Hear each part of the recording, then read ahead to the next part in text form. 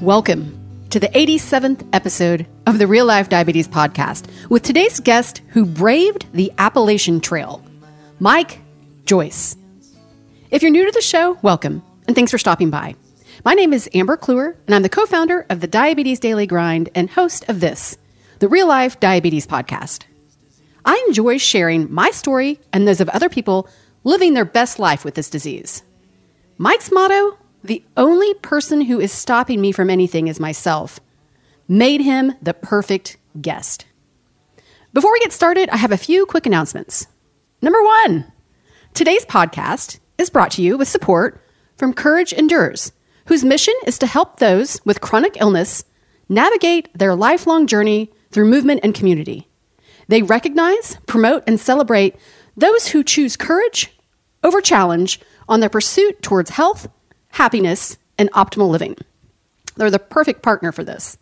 If you're interested in getting involved or sponsoring an episode, please contact Cynthia, Director of Partnerships and Development, at cynthia@diabetesdailygrind.com. Number two, I pumped the brakes a little bit on this episode because, drumroll please, I'm partnering with the National Park Service and a number of reputable brands to get people living with diabetes on the trails. We're all outside these days. We're trying to be more active, and this is an exciting partnership. But I want you to get involved, so I'm pitching a contest. What hashtag would you use to encourage Diapeeps to hit the trails? The person with the most creative hashtag will win a lofty gift of goodies to help you live your best active life. Please shoot your ideas via social media or to Penelope at diabetesdailygrind.com. I can't wait to see what you come up with because I have come up with everything I can think of and it's kind of ridiculous. Number three, if you would like to see me interview Mike, head on over to the DDG YouTube channel. I literally giggled throughout this episode. You'll soon learn why. Number four, please click on the Amazon banner on diabetesdailygrind.com before ordering. It doesn't cost you a thing and throws a little change my way. Number five, stay engaged. Love, like, share, and comment on all things social media. Sign up for the e-newsletter, leave an iTunes review, and subscribe to the DDG YouTube channel. That's a mouthful. And you know what? You can always contact me directly. You can email me anything. I'm here for you, Diapeeps. I can be reached anytime at amber@diabetesdailygrind.com. All right, enough rambling. Let's get started. I'm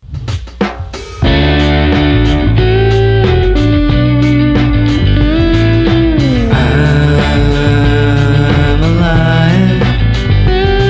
Yes, I'm alive.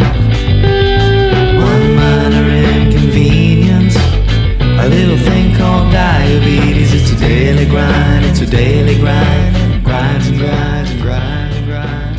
Hey. Hello. Can you hear me okay?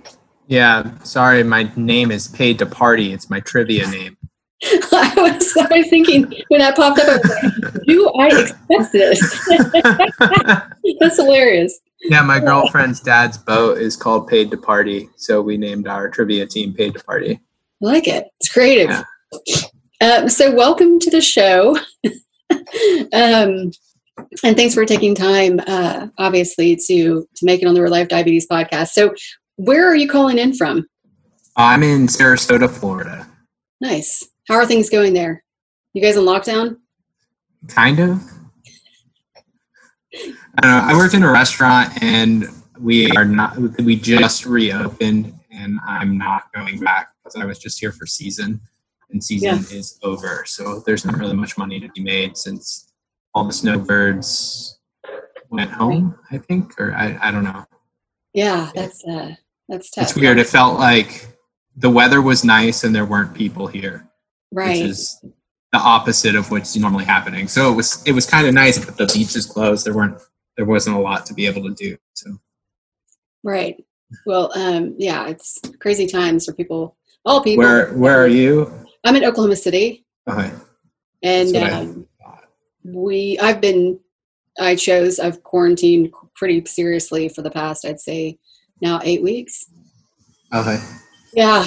And just not out of fear, but I don't need to be anywhere. I work from home anyway, so that's kind of nice. Okay. Ventured out a couple of times and had happy hour on a friend's porch or whatever, but I will say that doing the podcast and some of the other things, the ability to connect with people has been kind of nice, because I always think about when I sit down with a guest, it's like we're having a drink together or something. So Right. social hour than anything else. So I want to just jump into a couple of things, and Okay. feel free. I have no real agenda, just a couple of talking points. I always start with diagnosis story. Everyone's is similar, but not the same. Yeah. I was 9. It was Groundhog's Day. So I've been reliving Groundhog's Day by trying to get it right every day. And not really being successful at it, but sometimes being successful. Still have diabetes the next day. So, but yeah, Groundhog's Day of 96. So 23 years, 24 years now. What month was it? Do you remember? What's that? Oh, Groundhog's Day. Duh. Jeez. Yes. Oh, yeah. February 2nd. February 2nd. Yeah, I didn't really, I don't know, I don't remember too much of like fear or anything, except like I heard the word die and saw my mom crying, and I was like, oh, am I going to die? And that was cleared pretty quickly that wasn't the result of diabetes necessarily. And you weren't in DKA, right? No, I wasn't. My blood sugar was like 500. My cousin, who was in his 20s, was diagnosed. I think he was like, he was diagnosed as type 2, and then the medication stopped working. He is in fact type 1. So my mom had like kind of an idea of like the symptoms. So for, 500 is a high blood sugar, but not necessarily at diagnosis, especially back at that time. I think we caught it pretty early. I had lost some weight, but I wasn't like, I don't think I was necessarily in DKA. I spent about a week in the hospital. I think it's like 5 days, 6 days. Did you live? Yeah, it was. Did you learn how to give a shot on an orange? Yeah, they did the orange. I couldn't leave until I gave a shot to myself, an actual shot, drawing up insulin. And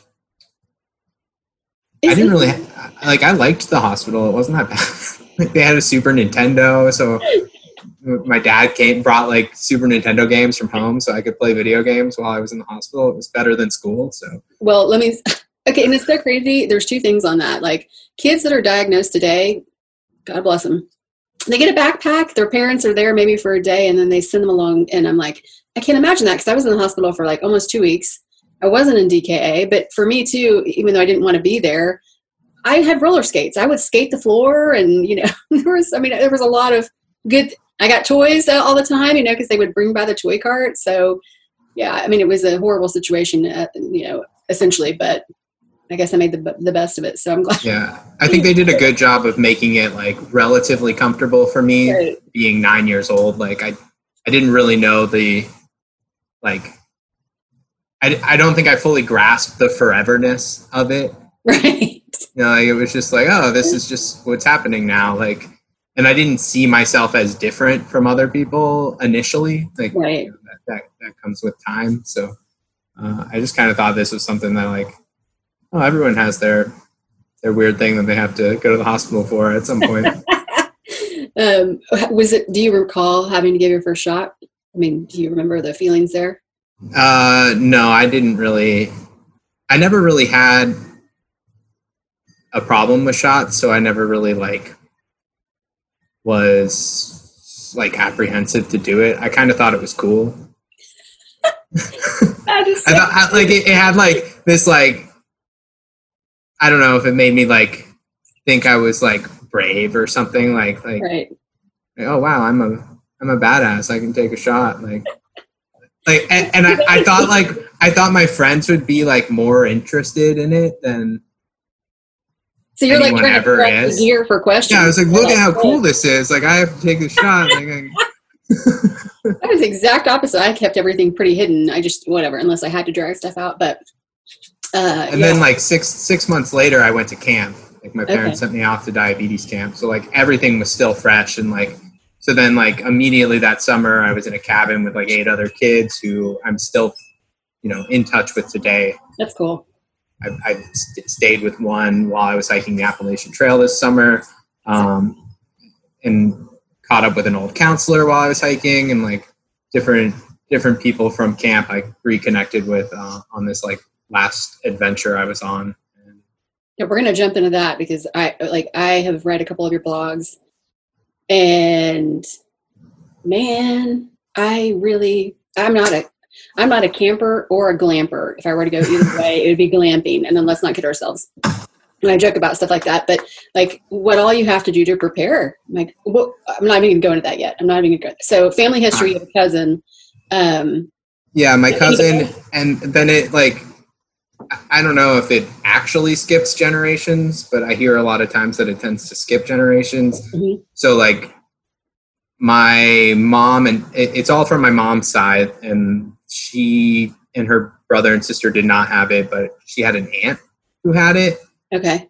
And I think an uncle, one of them died because they stopped taking their medication because some chiropractor said that like they could fix them, could cure them. Yeah. And, and then the other one had a child, which is pretty amazing because that was probably back in the 70s or something. She right. had a child, and I don't know much more than that about it. Did she live through it? Yeah, she lived through, I don't know when she died. She's not alive anymore, but she lived a relatively normal life expectancy. Well, that's good. Yeah. Okay, so when you were diagnosed so long ago, so what did they put you on immediately? Was it NPH and regular? Yeah, regular and NPH, 2 shots a day. Yeah. And the exchange diet. I don't even know what the exchange diet is. I mean, maybe that's... Well, it was like, because we were on the food pyramid. So like it was it was basically starches, dairy, as in like milk or yogurt, right, and fruit. Those are like the 3 things that you eat that could or could not that would cause your blood sugar something to happen to your blood sugar. Oh, okay. So you got so many of each exchange, and if you didn't want milk, you could have extra potatoes, or you could have like more another piece of fruit or something. I don't know. It didn't work. Like, let's get real.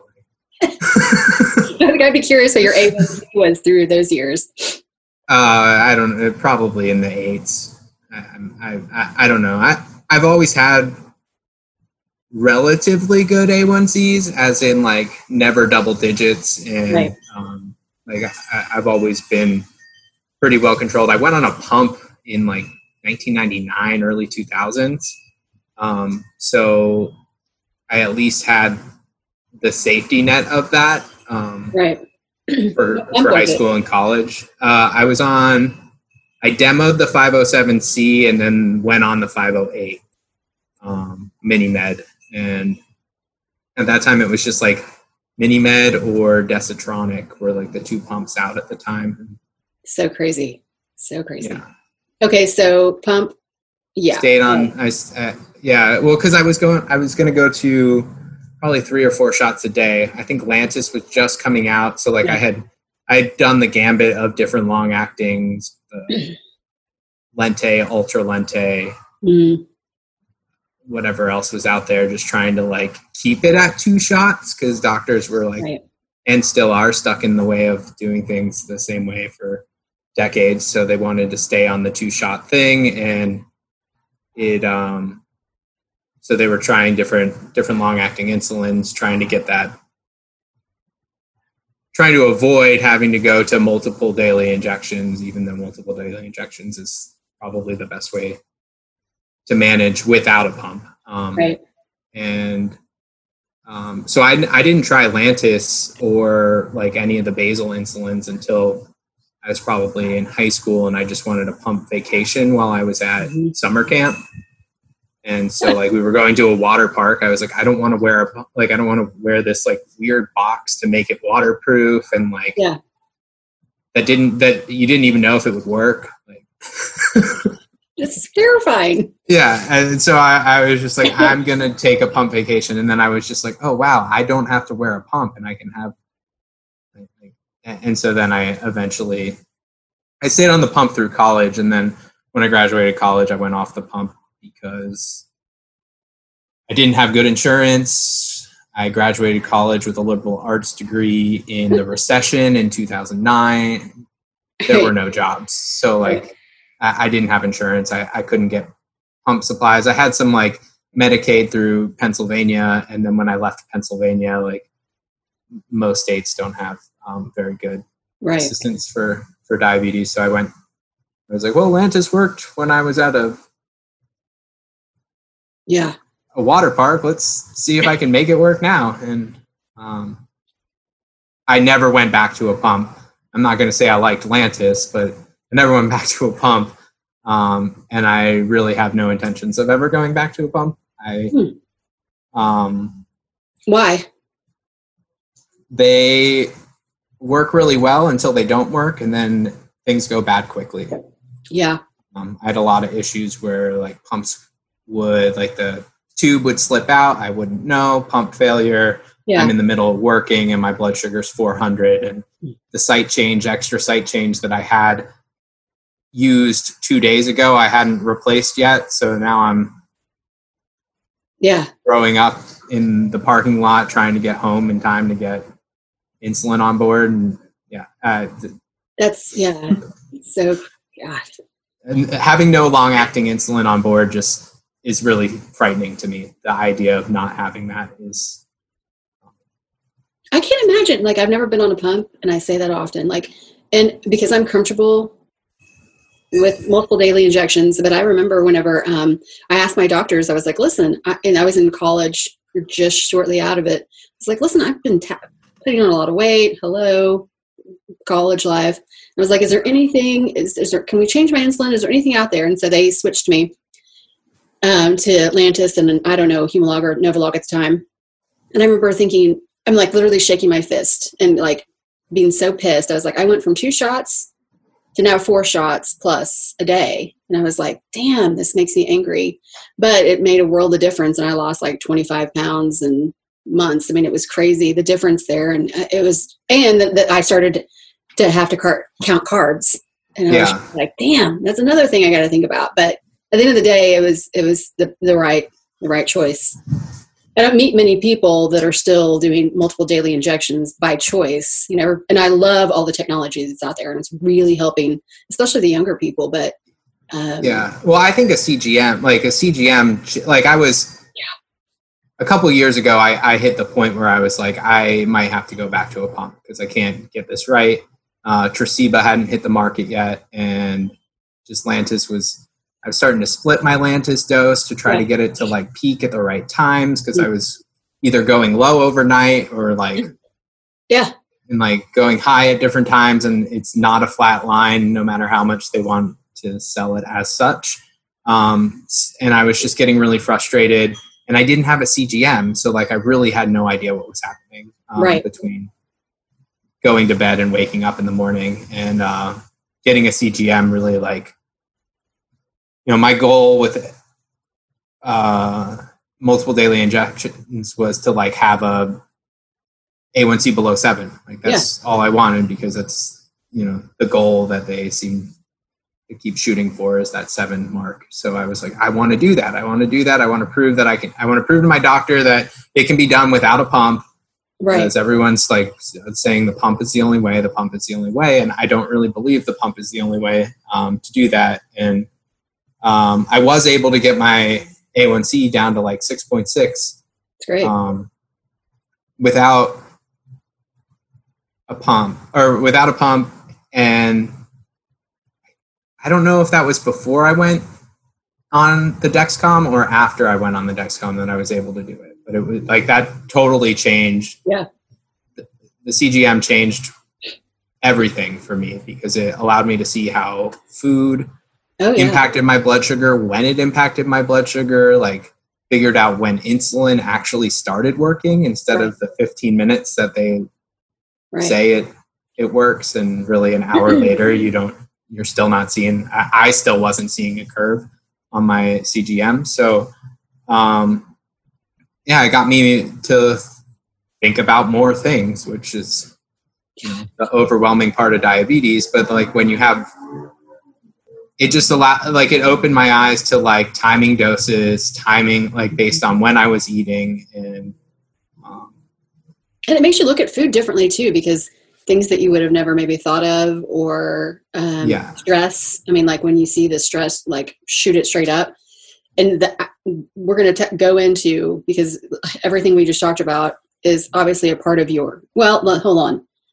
I could have 17 podcasts about your life with diabetes, seriously. And so there may be a follow-up episode if we don't get into everything today, but you drastically changed your diet. Yes. And I read something, and I can't quote it right now, but it was like you went from couch potato to like running. I mean, it was like ridiculous. So I want to know your motivation for that. Okay. Well, I was really struggling with weight gain. As I was saying, I'd been able to get my A1C down to like 6.6 on multiple daily injections because of the CGM. But like I didn't realize I was doing things like feeding my insulin. Like I was having all these low blood sugars, and I like had to eat because I've had a horrible relationship with food. I don't know any diabetic that has a good relationship with food, because we've constantly had to measure and count everything that we put in our body. You feel guilty if it's not the thing that you should be choosing. Yeah, and then like when you see what it does to your blood sugar, you feel guilty again, or you feel guilty because you didn't do the insulin right, or you just and it's just I was tired of doing that. I was gaining so much weight. I was like pushing 300 pounds. I think I was like 275, maybe 280 at my highest. And I was just like so uncomfortable, and I didn't realize how uncomfortable I was. Right. I didn't realize how many headaches I was having from just like fluctuating blood sugars. Even though even though my A1C was good, like I was still having the ups and downs. Because it's more of an average. And so like I focus more on standard deviation now, like with my CGM, because I want to tighten those peaks and valleys. So for people that don't understand or know the term standard deviation, how would you describe it? It's statistics, which I'm not that great at, but it's my understanding of it is like the number is how high and how much above and below the average you are 2/3 of the time. Right. Or something like it's like 60% or 70% of the time you are like, my goal is to be say 90 to 100 with a standard deviation of about 20. Right. Which would put me somewhere between 70 and 120 most of the time. Right. What's your goal? Blood sugar? It depends on what I'm doing. Oh, that's a good point. When I'm sitting around the house doing nothing, I like to be between 80 and 90. If I'm going for a long run, I'll push up to 140. Yeah. But yeah, I don't really like to be over 140. I don't really like to be under 70. Yeah. 75 is probably when I start to like feel it. Feel I get hungry. Usually, you feel it any other ways? You get shaky or sweaty? Depending on how quickly I drop. Yeah. Yes. If I'm dropping quickly, I'll get. Most of my blood sugars drop when I'm like running. Yeah. And so like I'll be feeling really good, and then all of a sudden I'm like walking a lot, and I'm like, what is going on? And like my CGM hasn't caught up, but it's starting to dip, and I'm probably in the 70s. Right. Even though the CGM's saying I'm 90, and like so I try to eat glucose tabs while I run. As long as my run's over like 3 or 4 miles, I'll need it. If my run's less than that, I'm fine. Sometimes I'll just try to eat like peanut butter before I go for a run. And so if it's like a really long run, because then I did like 12 miles yesterday and ate a big spoonful of peanut butter before I walked out the door. I went up to like 160 during my run, but by the end I was down to 110. And I know I read that you also have like a little honey thing in your back or whenever you're running, right? Yeah. Well, I'll bring honey with me on like ultra marathons or other. I experiment with different things. I think that next time you say the word, when I'm running ultra marathons, you need to flip your hair. Not many people can say that. Yeah. I don't know. There's a lot of walking in an ultra marathon. Like I didn't realize that like, people talk about running like marathons in general. And unless you're like competing at a competitive level, most people are walking at some point. Right. So I fall apart at like mile 18, no matter what. Like it doesn't matter. I'm going to be walking at some point at mile 18 because I'm hungry. My stomach doesn't want food.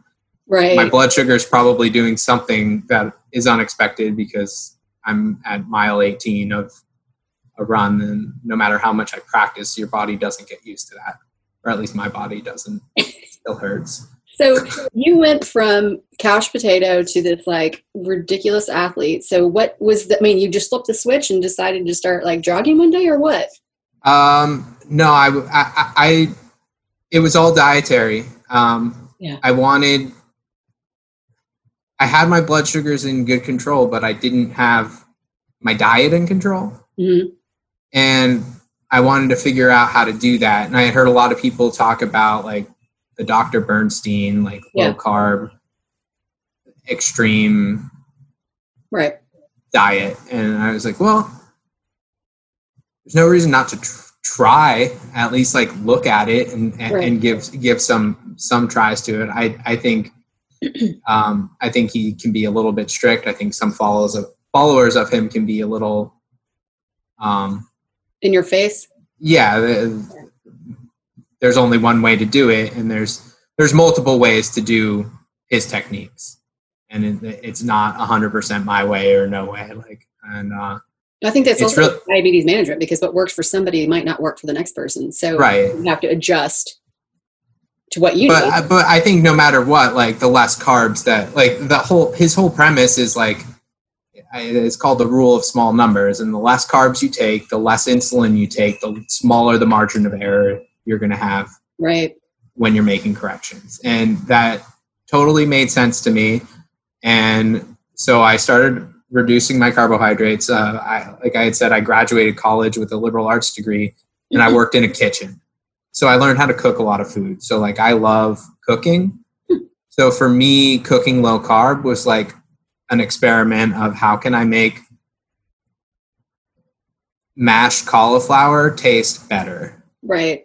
Because I would just want mashed potatoes, but like mashed potatoes my blood sugar doesn't really like, I can see the CGM's effect from mashed potatoes. So let's see how I can make cauliflower not taste like cauliflower. And it involves a lot of cream cheese and sour cream, and you can do it, but it's not the same. It's still high calories. So like that was a thing I had to slowly work towards. But I immediately like felt like it was just like this, when my blood sugars like leveled out and I got off the roller coaster because I was eating low carb, I like didn't realize how cloudy my mind had been for decades. Right. Like I didn't realize how like, I mean, my body hurts a lot because I run and I do crazy things, but like I didn't realize how like uncomfortable I was physically from like just being bloated from taking so much insulin and like and eating when I wasn't hungry, and like as my levels leveled out, like I realized I could eat when I was hungry instead of eating because I took insulin which I made a big insulin change to the inhaled insulin Right. when I did that, which also allowed me to not have to feed the tail of insulin, Right. which helped for weight loss too, because I wasn't like following up a meal with like a low blood sugar 3 hours later. Right. I had a lot of problems with that with injected insulin, so I was the inhaled insulin, Afrezza, really helped me to be able to just like focus on dosing insulin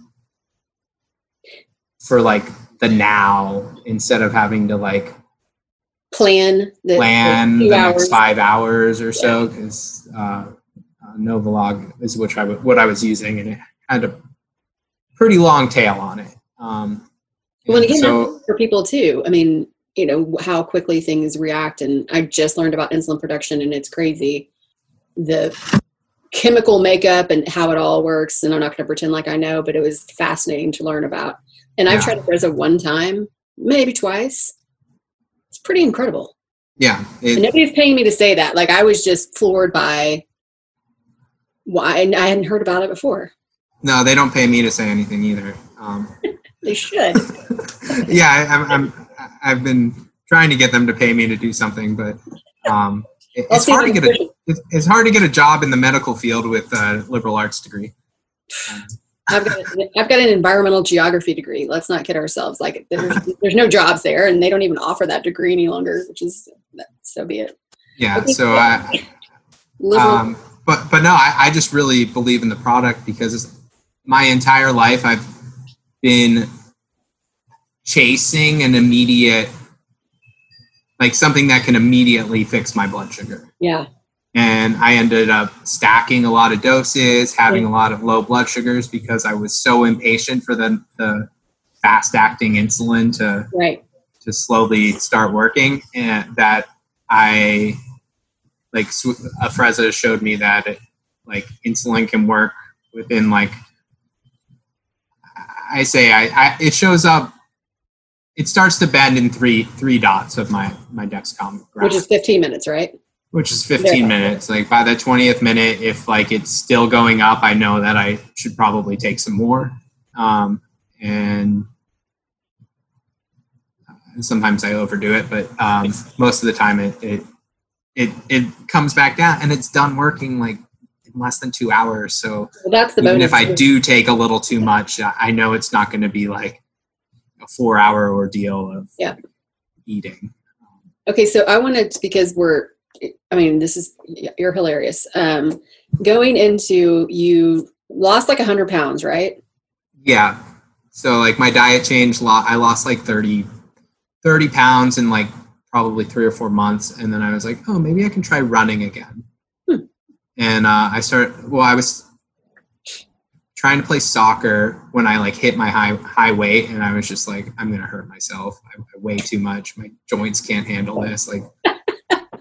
30 years old, trying to play soccer again. And so then I started trying to do some conditioning, and I started running, and realizing that I could run first thing in the morning, not to have to take all this insulin or eat food, and I could just run. And then I wouldn't eat until I got hungry. So it wasn't oh, I finished running, I have to eat now because my blood sugar is going to go low. I didn't need to eat because I wasn't hungry. I'm usually not hungry right after I eat, or right after I run. I'm right after I eat, I'm not hungry either. But right after I run, I'm usually not hungry. My stomach's I need a minute. So I started doing some intermittent fasting, just naturally. And I think the higher fat and protein diet kept me satiated longer. And as I coupled that with running, I the next 60 pounds just pretty much fell off of me. That's crazy. And now I've just been quarantined, gaining some weight back, but yeah, I've been eating more carbs, and I'm a low carb person. And have been for ages. Yeah, I can eat popcorn. I can eat this. Yeah, probably shouldn't. Yeah, I've been slipping a lot more carbs into the diet lately, just because of laziness mostly. Yeah. Convenience, which is funny because I have all this time being on quarantine to Right, to do to like cook food, but I'm like, I just want to eat something now. right. Yeah, I've cooked so much lately. I was thinking about it today. I'm thankful to have food and all the things, but it's just like, God, one more thing I've got to think about. What am I going to prepare? And then there's the prep. There's all the things that go into it. Then you lose one ingredient that doesn't work, and it doesn't matter. Okay, so I want to transition into you. I don't even understand how this is possible. You hiked the Appalachian Trail. I had to look it up to see exactly where that started and where it ended. I also had to look up a number of terms because I didn't know what SOBO and NOBO were. Okay. So, I mean, I learned so much.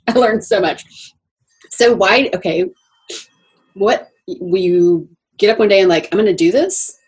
Like, so there was a trip every year at camp that we were in New Jersey, and there's the trail goes through New Jersey, and it's funny because like the section of trail when I hiked on it, just like, I don't know, what was that, probably September or October. I hiked, it was probably September. I blinked, I was at the place where they had dropped us off, and then I was like, I don't even know where we stopped hiking because I think that I passed that within an hour of walking. Like I was like, oh wow, I used to hike this like multiple times a year at camp, and then because I worked as a counselor there, so I went on this trip all the time. So like that kind of planted the seed for the Appalachian Trail, because like just this idea that this trail near camp goes across the whole country. Right. And I just thought that was really cool. And then when I was in college, I did a class, my writing seminar class for my undergrad was on the Appalachian Trail. And so we had to take a 4-day trip as a class on the Appalachian Trail where we hiked Maryland. And that was like the first time I did a backpacking, like a multiple day trip. And I did that with a pump. And I was like, oh, wow. Like, it's a lot you got to take. Pump supplies take up a lot of space, but I want to do this. But the fact that I did this small trip makes me want to do a bigger trip. Right. And so then I put it on the back burner because I graduated college and I thought I was supposed to find a job, and I never really did find a job. Certainly not any that I loved enough to stay. And I had some money saved up, and I'm going to do this. I'd lost enough weight that I was like, oh, wow, my backpack fully packed is still on me is still less than when I weighed at my highest point. So I should probably try to do this now. That's what I was going to ask. So how much did your pack weigh? It weighed about like my base weight, which is weight without food and water, was like 17 pounds. And then with food and water, I'd probably be pushing 30 pounds. That's nothing. It felt like a lot. And there were times where it was like so dry that I was carrying probably a gallon of water on me, especially through New York State. And so at those times I was probably pushing more like 35. I wouldn't be surprised if I hit 40 pounds a few times. But yeah. Where's your insulin? Because what were you taking for basal? I was taking Tresiba. So how many pens did you take? I had two on me at a time. So I had the one that I was using and the one that would be next up. Tresiba, I don't know if people know, but it's a 60-day shelf life once it comes to room temperature, instead of 30 days like a lot of other insulins. So right. I usually use a pen in just under a month. So like, and then I had a fridge stocked at my parents' house that they would ship more insulin as I needed. I also had prescriptions that filling prescriptions rurally at a different pharmacy every time is difficult. But I made a point to do it a few times just because I was paying for insurance and I still wanted to fill my prescriptions while I could. So like I carried, I always carried more insulin than I needed. which is kind of what we do. But I never ran out. I had one close call in Virginia where I ended up having to stay an extra day in town because they ordered the wrong insulin, and it was like a weekend, so then they wouldn't get it till Monday. One thing after another. It's like everybody's worst nightmare. Yeah, so it was it was okay. I had some in a box that was mailed to me, but it wasn't going to be enough to get me through the Shenandoahs. So I had to wait an extra day to like get that. But Afrezza says it needs refrigeration. I leave that stuff in my car and it still works fine in the heat of Florida. So it's a powder. I don't really see how it can really. Well, they have to put so many like restrictions, or I don't know what the words are, but yeah, I'm not gonna whatever. Yeah, they say like it says something ridiculous, like 3 days or 10 days or something. Like I don't know how they get like how like liquid insulin has this like 30-day thing, but like a powder that's dehydrated and like right in a airproof pouch is humidity does clump up in humidity. So like once Sure. I break the seal on the blister packs, I could see it clumping up and that being an issue. But like, okay, so you CGM, what CGM were you using through this hike? I only used 2 CGMs. I started with the implanted Eversense. Mm-hmm. Because I was like, oh, I'm going to be swimming a lot. This is going to be great. Like I can just take this off and go swimming and like throw it back on, and I don't have to worry about losing. It has to charge. You have to charge it every day, which became a hassle. But like I had a charger to charge my phone every day, so like it wasn't that big of a hassle. The real problem was, if the temperature dropped below 60, I'd get these like no reading, like too cold errors. Like it like there were more times that it was giving me bad readings than it was giving. It probably gave me good readings more than it gave me bad readings, but there were too many times that it wasn't working well. Inconsistent. That when it was time to like get a new sensor, I was like, no, I'm just going back to the Dexcom. And I had like some G5s stashed up, so I used those. Everybody's got their stash. Hopefully, the battery didn't last very long on the transmitters, but I was able to finish the last three months of my hike with the G5. How long did this hike take? It took 5.5 months.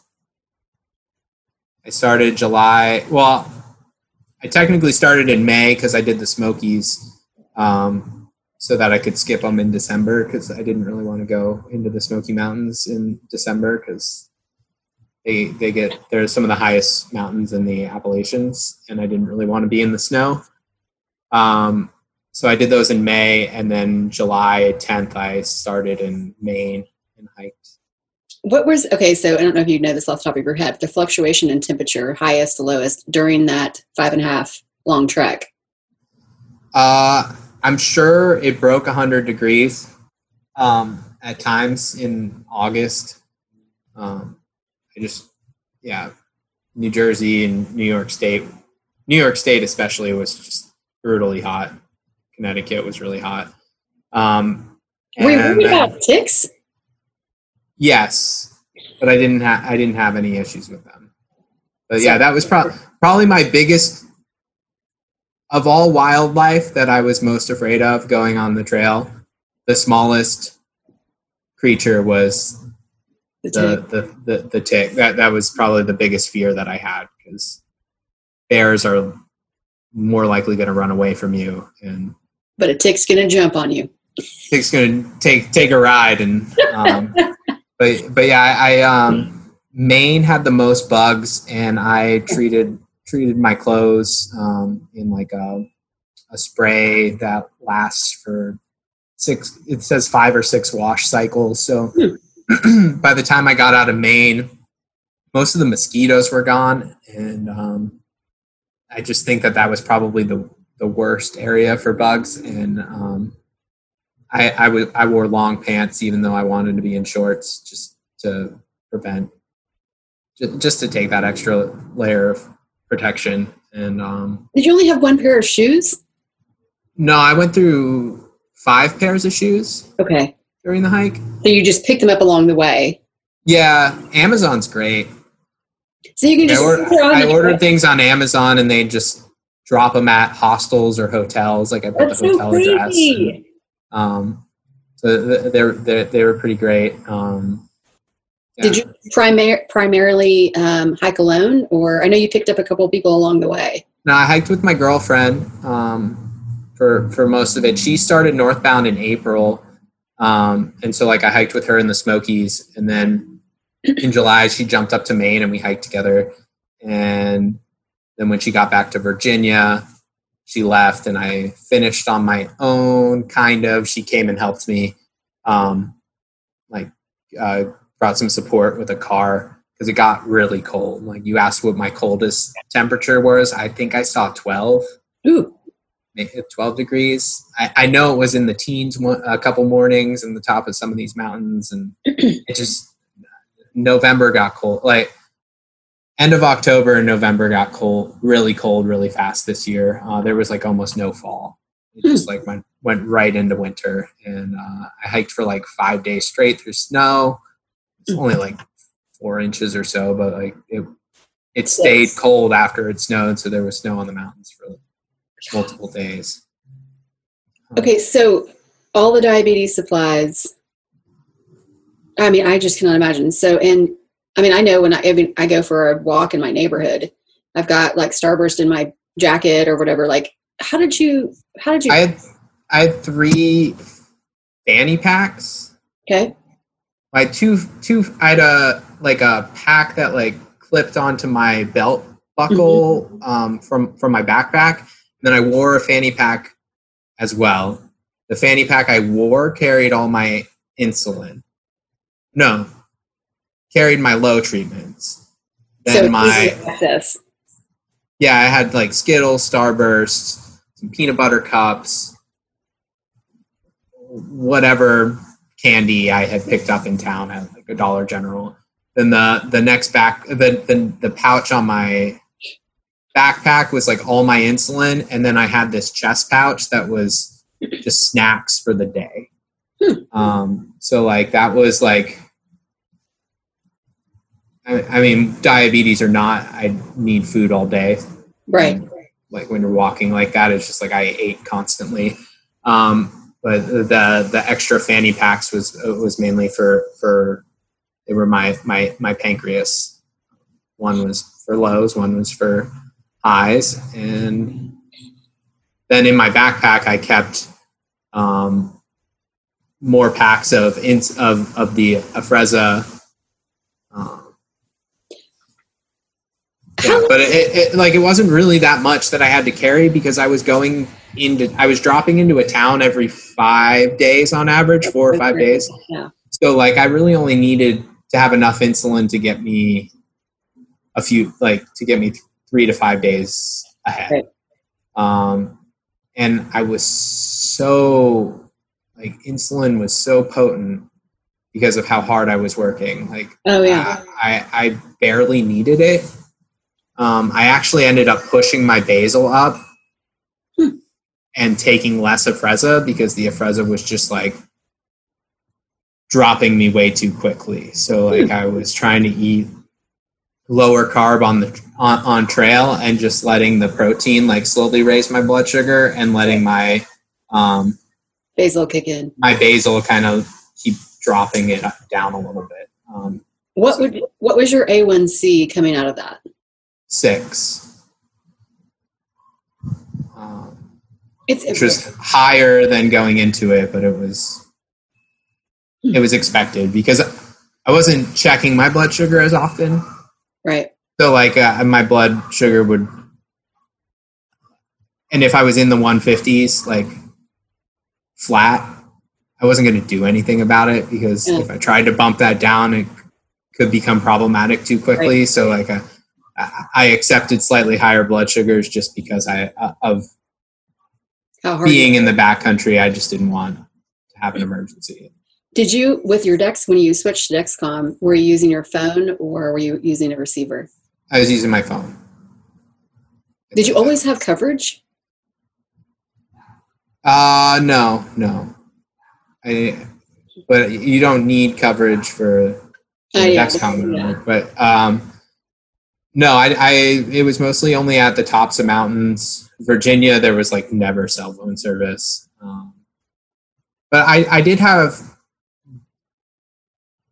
a service most of the time. Like I was like at least every 2 days I was able to like send out text messages, post on Instagram. Of course. Let people know I'm alive. I was going to say, did anybody have your Dexcom share? Did you share your data with anybody during the trip? No. And service was too inconsistent for me to do that. I've never shared my Dexcom. I actually use the Night Scout, and like I have it post, like it posts to a website that I can pull up and like get the information, because my phone is not supported by Dexcom, so I have to use other software.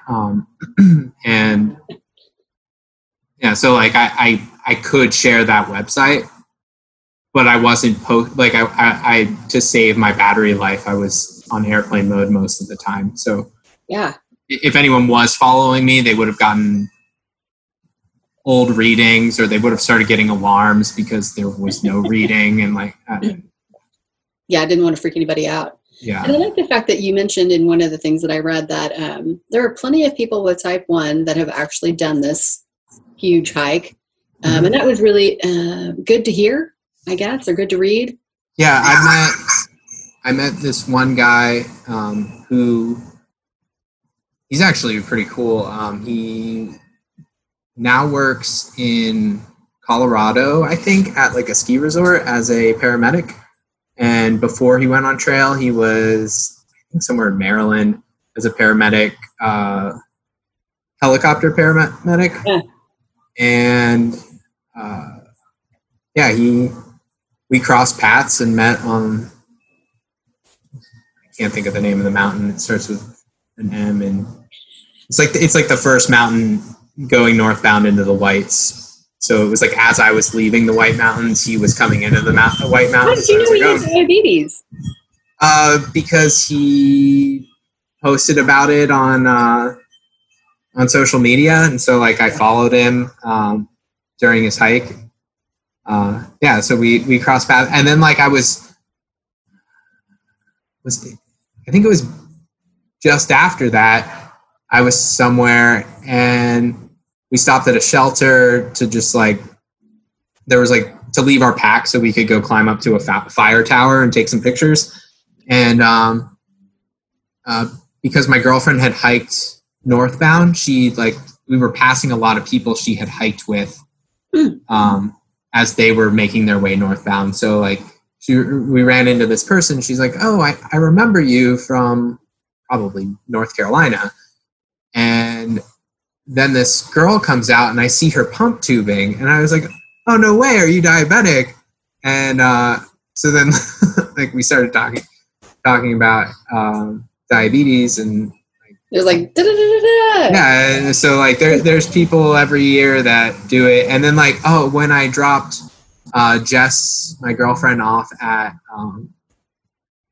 Emmacola Falls, which is the state park in the south in Georgia, the Ridge Runner, which is someone who like runs between towns to make sure to educate people about how to like leave no trace and pick up after themselves and all that. He was doing the like check-in for people and who were registering their hike, and I see his pump tubing coming out of his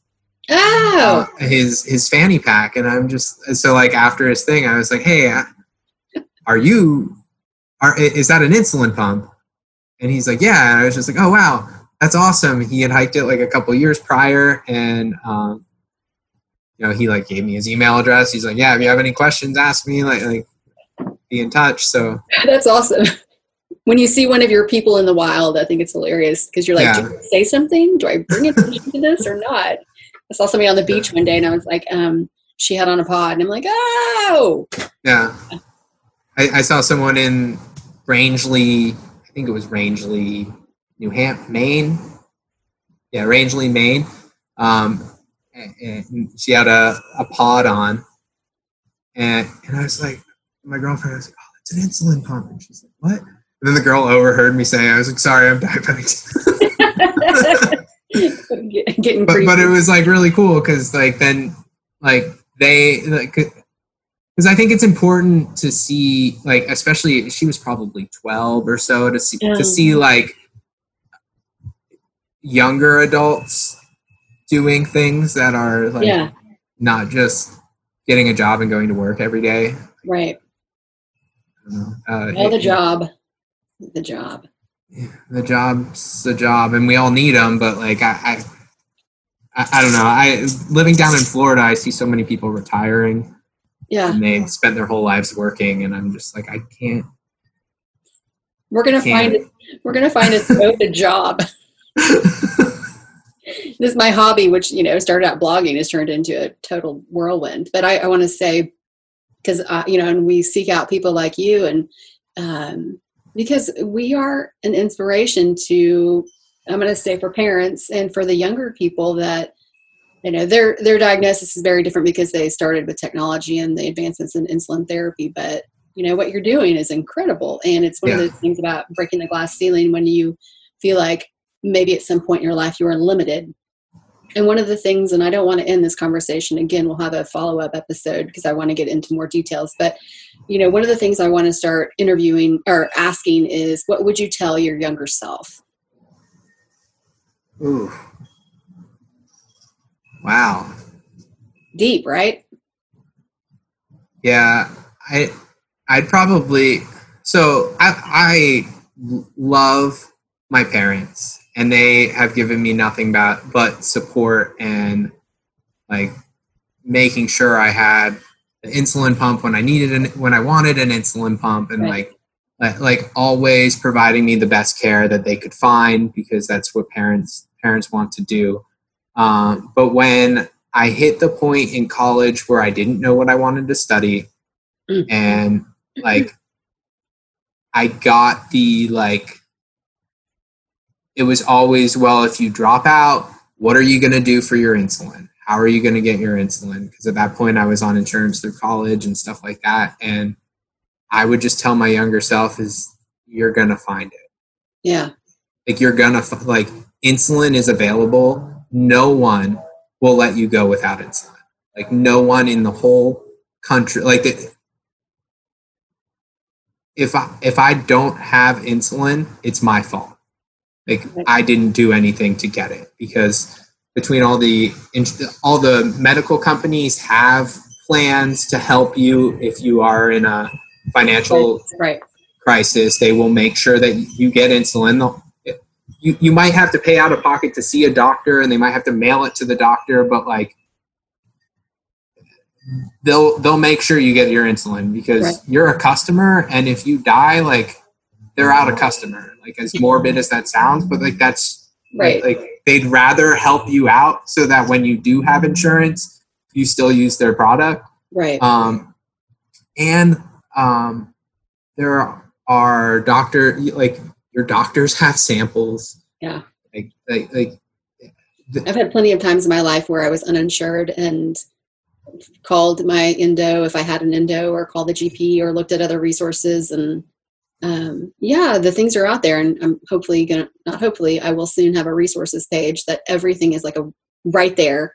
So if you come into that moment, because it's overwhelming. I mean, especially if you're in fear mode and you're like, oh my gosh, I'm running out of whatever insulin, you're in panic instead of let's be resourceful. And it is scary. And I didn't realize how much I was not accepting of diabetes. Like, even though like I was managing it well, like I didn't realize how like much I was using it as an excuse to like, it took me until I was 30 to chase a dream of hiking well, I'm 33 now, but it took me until I was 33 years old before I hiked the Appalachian Trail, when it was a dream I had when I was 17. And diabetes was often a reason why I wasn't ready yet. And because I didn't know how I was going to get the medication. I didn't know like how you were going to make it happen. I was going to like keep insurance while I was there. Like, there were so many like I don't knows that like, but I think I don't think diabetes should ever be an excuse, and it often becomes excuses in ways that I don't even realize. And like I didn't even realize I was making an excuse. Like I wasn't even realize I was using diabetes as an excuse not to do something until I was actually doing it. And I was like, oh, wow, I didn't even think about diabetes today. Like I was thinking how hard it was to climb up and over this mountain, but like, I wasn't like, oh man, am I going to have enough insulin when I get to 300 miles from here? Like that didn't matter. I have to put my next foot forward. My next step forward is really all that matters at that point. So I would probably tell my younger self that like there are ways to get the medication and the supplies that you need. And I think also to that is that, and I say this often because sometimes you're ashamed or, whatever the circumstances are because you don't have insurance or need those things, but it's okay to ask for help. Right. I think that's one of the things that we're all a little trepidatious about. And, we're here to lean on each other, and it's great that, and I will say, just like when you spot a T1D in the wild and you say something, I think that there are so many groups out there that are supporting each other. Like, hey man, I'm stressed. I lost my insurance. Does anybody have any extra whatever? Yeah. And, we're taking care of each other. And I think that's great. I've had people help me out that way, and I've helped people out that way. And ditto. I know legally we're not supposed to, but. Well, I'm working on that. Like when I interviewed the folks at Novo Nordisk in the past episode, why is it? I mean, it's a controlled substance, I guess, and you have to have a prescription, but I just think if I'd like to know, has anybody ever been arrested for giving somebody some insulin because they were out? I don't know. I hope not. Well, I don't know. I think the United States Postal Service is a bigger drug dealer than we realize, than we give them credit to, between Colorado and insulin. Colorado marijuana market and the insulin that I've sent. I think there's a lot of stuff that gets sent through the post office that shouldn't be sent through the Don't post be office. leaking that, because then it will stop. I need you to not say that out loud. Well, you can cut that part out of the podcast. But no, I think they ask the questions they're supposed to ask when you ship something. Right. And I think there's an issue of like, is it going to maintain its temperature? Like, oh yeah, can't guarantee the potency of it if it's sure. been, like, if it hasn't been shipped in like on ice and right. So. Okay, I want to end with this because I have to end this, unfortunately. Okay. You have a hike coming up? Yes, I think so. What is it? Well, if you don't want to talk about it, don't. If everything opens, if the country opens back up and the national parks that this trail goes through opens back up, I'm planning to hike the Pacific Northwest Trail, which is 1,200 miles. It goes westbound. I don't know if that's WOBO or how they shorten that, but it starts in Glacier National Park and goes to the westernmost part of the United States, which is on the Olympic Peninsula, a little piece that kind of juts out on the beach there. And 1,200 miles. It's pretty much along the Canadian border. It's way up there. So that would be in July that I'd be starting based on snow melt Yeah. in previous years, as long as the parks reopen and I can get permits to hike it. Because right now they're not working on opening the national parks that are still covered in snow because there's no reason. so they're not really talking about it. So it's a big if, but it's probably going to happen either way because I'm moving out of my house June 1st. So I'm You're either going to be homeless or hiking a trail. yeah. So which are basically the same thing. So I don't know how you do all this. I got to say, I have a phone call tomorrow with the National Park Service with a couple of folks there. So I'm encouraging some projects. I want to bring you in once we solidify some things because I have to get clearance before I can say anything out loud. But exciting times, and I feel pretty confident you'll be hiking that pretty soon. Yeah. Have you ever gotten I heard on one of your podcasts someone talked about a pack. Being able to get a pack. I'm going to put that in these show notes, like how you can get your free, because for anybody that's listening, and I have not done this because I'm not a hiker really at all, is you get a free pass to all national parks if you have type 1 diabetes. And I've sent that to a couple of friends who have said it was easy breezy to do. And yeah, so did you pay for yours, or are you? I don't have one. I didn't need one. Okay. On the hike that I was on because the Smoky National Park is the only free national park. So that was the one national park I went through. The other national park was the Shenandoahs, and it's free if you walk in. So since I was walking, I didn't have to pay anything. So Smokies, I had to pay the through hiking permit, which is like $20. But even if I had a national parks pass, I still would have had to pay that backcountry permit fee. Right. So I didn't do that. I was going to do this now, but parks are closed. So there's like a national monument in my town that I was going to go and try to get it there. But I'll see. I'll get the details hopefully tomorrow, and I'll make sure that you get them so that you can get the free pass. That'd be great because I don't know if I know you can walk in and do it. Like I've heard people doing that, but I just don't know if they're current because of the condition of the coronavirus. I don't know where I can go in and talk to someone and get one printed. So I might have to do it by mail or by internet. How cool would it be to have like a day, or let's just say a time frame that we encourage all people with T1D to be on a trail, and just to, A, we all need to be active, but B, to support the National Park Service as well. Like, there's a lot that can grow from this. Yeah. So. Well, I think so. And I think because they recognize us as, I don't necessarily feel disabled, but like, if I can get into a national park because of this condition I was dealt, like I appreciate them for being like, hey, you you got some bad cards. Let's give you a good one.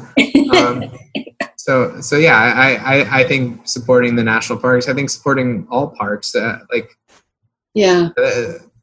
state park shut down here in Florida for the quarantine, and it's been difficult for myself to get out to trails. Right. And I've been doing a lot of essential, non-essential travel because I have to drive almost 2 hours to get to an open trail. Yeah. It's essential for my own mental well-being to get to those trails. But I feel like I shouldn't be doing that when I'm driving through some of these really small towns. And I'm like, I would hate to find out someone got this because I decided to go through this town just to go get to a trail. So are you going inside? So in these small towns, are you going into places? I've had to stop and get gas. Right. Are you wearing a mask? No. What? Yeah. I'm not gonna go there, but well, no, actually, depending on where I am, I always have a buff, and I'll throw the buff over my head sometimes. Okay. But like, I'm not like, I'm not as vigilant about it as I could be. That's better. The numbers where we aren't really that. I don't know if it's the heat of Florida or something, but like we don't really have a lot of it here. That's good. It's really bad in Miami because it's like densely populated down there, but like around here, maybe like 15 people in the whole county have died from it, and like not that that's like, but like it's there. So for I know what you mean. There's 500,000 people here. Like it's right. Yeah. And we have a high percentage of elderly. Yeah. So I don't know. I wear masks sometimes, but just wash your hands. Whatever. Yeah. Well, Mike, thank you so much for taking time to be on the show. And like I said, I'll follow up with some stuff and all of the hike. If there's any information you want me to put in the show notes, whether that's your blog or how, your anything that would help somebody that's interested in hiking, period, not just a big trail like the Appalachian Trail. Okay. We want to encourage people to get out and be active and to feel comfortable with type 1 diabetes in that type of atmosphere. So because I feel like if you can survive, anybody can survive. Right. I mean, I barely made it, but I made it. You made it. You're going to do it. I think anyone is capable of doing anything. Yeah. Really. Like the only person that ever stops me from doing something is myself. It's not. That is so. It's not really anyone else's fault but mine if I don't do something. That's well said. All right. Well, enjoy the rest of your week, and I'll be in touch. Thanks. Bye. Bye-bye.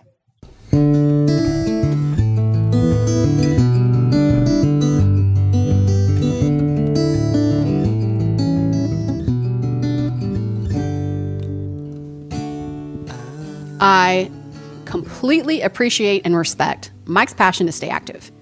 He's an inspiration to us all and has me taking it up a notch. What that looks like right now, I'm not sure, but yeah, I'll keep you posted. I look forward to hitting the trails, and maybe you could join me or someone else in the DIA community. More details coming soon on how to connect, so be sure to stay engaged. If you or your organization, company would like to get involved in this movement, hit us up. Hit Cynthia up, I should say, at cynthia@diabetesdailygrind.com. She's really good about partnerships. Before I wrap up, I just have a few last-minute things I'd like to share. Number one, be sure to check out all the cool things soon to happen at Courage Endures. They really mirror what I tried to do here at the Diabetes Daily Grind, and they're an incredible partner. There's a link in the show notes. So check them out. Number two, I want to thank the medical community, grocery delivery services, local restaurants, and fellow advocacy groups for providing valuable resources during this time. Thank you from the bottom of my T1D heart.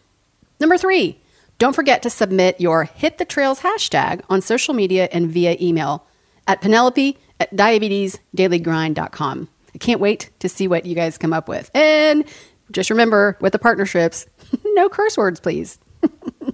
And finally, please continue to leave iTunes reviews and love, like, and share all things social media. If you want to contact me directly, I can always be reached at amber@diabetesdailygrind.com, and getting a message from you makes my heart happy and keeps the episodes coming. That's a wrap.